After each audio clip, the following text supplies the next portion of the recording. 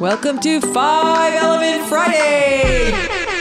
You get an element, and you get an element, and you get an element, and you get an element, and you get an element. Everybody gets an element! It's all 5 elements. And it's Friday. Welcome back to 5 Element Fridays. My name is Jane. I have Lita here in the studio with me, as always. Today we're continuing our series on the controlling relationships, and specifically the earths and the waters. So, in essence, we're talking about muddy water. Yes, good point. Dirty, muddy earth water. But not the singer Muddy Water. No, not the singer. Who I loved, by the way. He was great. I don't know if he was earth or water, but... I don't know. He probably was a little bit of water. We could check it out. Yeah. So just with all of the opposite elements, earth and waters are very much attracted to each other, right? Yes, and they love the excitement and variability that waters bring to the table. You know, the earths, sometimes they can feel a little bit stuck in the mud. And then the water comes along, fresh flowing water, and can move things along, right? They get it flowing, they get things moving. Yes, and earths also love the waters are deep and mysterious.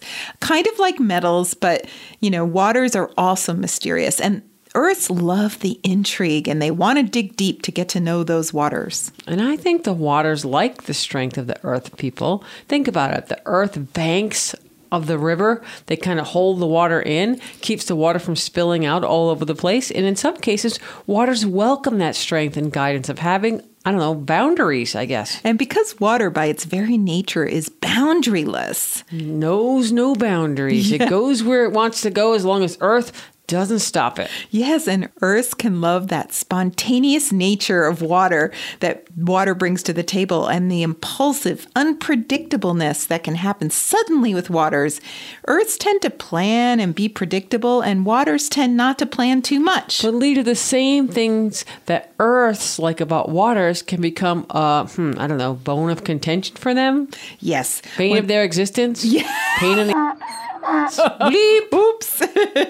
When waters disturb the daily routine of earths with their changeability, then earths can get upset, and they try to control the waters. They want them to comply with those routines, to do things a certain way, and the waters in their lives become problems that then the earths have to solve. Wah, wah, wah. And how can they get their waters to do X, Y, or Z? You know, waters want to do what they want to do. They want to be in the moment. They live in the now. They're not totally opposed to the rhythms, but they have to have the freedom to change themselves. Yes, so if Earth tries to keep their water in a box... Or let's just say in a bowl. in a bowl. Who keeps water in a box? Yeah, really, nobody... Like a box of wine, maybe. That's their special water. Yeah, right? I'm going to go have a glass of my special water in a box. Right. Put it in a bowl. You put the water in a bowl. Right. So if they bowl them... And not as like bowling pins or bowling as in a stock of soup bowl, but just in a bowl, a plain old water bowl. Okay, so if Earths keep water in a bowl, the waters, it's like putting someone in a pumpkin shell, isn't it? There you go, but don't fill it up with water. Okay, the waters will get bored, and they need to change things up, and that's not great for romantic couples. It could cause a breakup, really. Yes. Like, I think that, I don't know. I see it's really good for a while with the romance, and then... Yeah, the waters might find something or someone else to change things up in life. Yeah, and I also think it's important to understand that the effect Earth has on water in terms of causing water to doubt themselves. Earths need to analyze and make safe decisions based on that analysis. Remember I said a paralysis by analysis? Yes. Okay, that's the Earth, definitely a quality of Earth. Whereas waters need to trust themselves in the universe that things are going to go the way they need it to go. They're going to work out. So too much analysis brings fear and doubt into their minds. And that is, I don't know, the kiss of death for water. Yes, so we see this as even a bigger problem with Earth parents and water children. The waters can suffer, the water children can suffer with really intense anxieties due to just a simple mismatch of energies. Yeah, imagine a water child is about to do something. They've never done it before, and they're just ready to go. They're excited. They're free-flowing, and the earth says, maybe the earth parent, right? I wouldn't do that because if you do that, then blah, blah, blah. Some bad thing is going to happen, some potential outcome that no one would ever want. Someone could get hurt, someone could die, and now the water person is frozen. They don't know what to do. So waters can't move at all if fear is taken over. Think about it. The water freezes. Water doesn't move if it's frozen.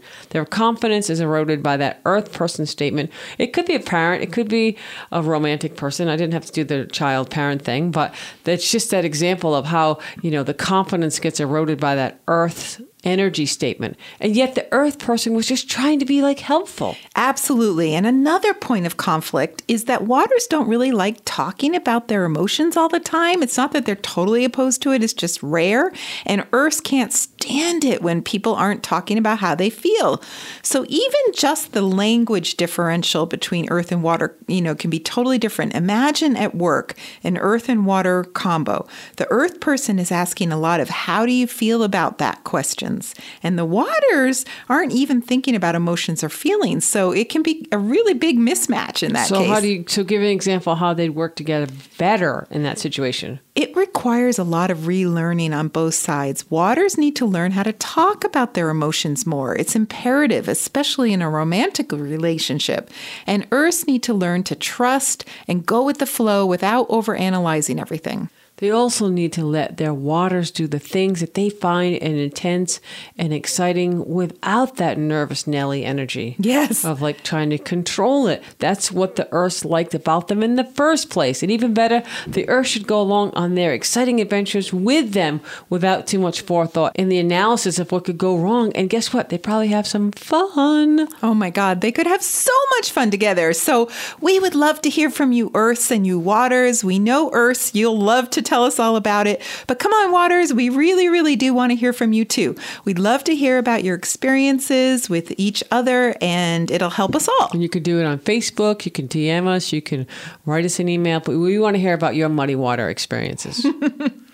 Energetic, not the singer. Yes. And do you have any other questions about earth and water? Do you have a partner, a child, a boss, an employee? Who is water or earth? And how's that working out for you? We would love to hear about it. So just get in touch with us any way you want. Instagram even. I forgot to mention that. But anyways, that's it for today. And so next week, we're going to move on to the nourishing relationships. And number one up is wood and fire. Thanks, everyone. Fire.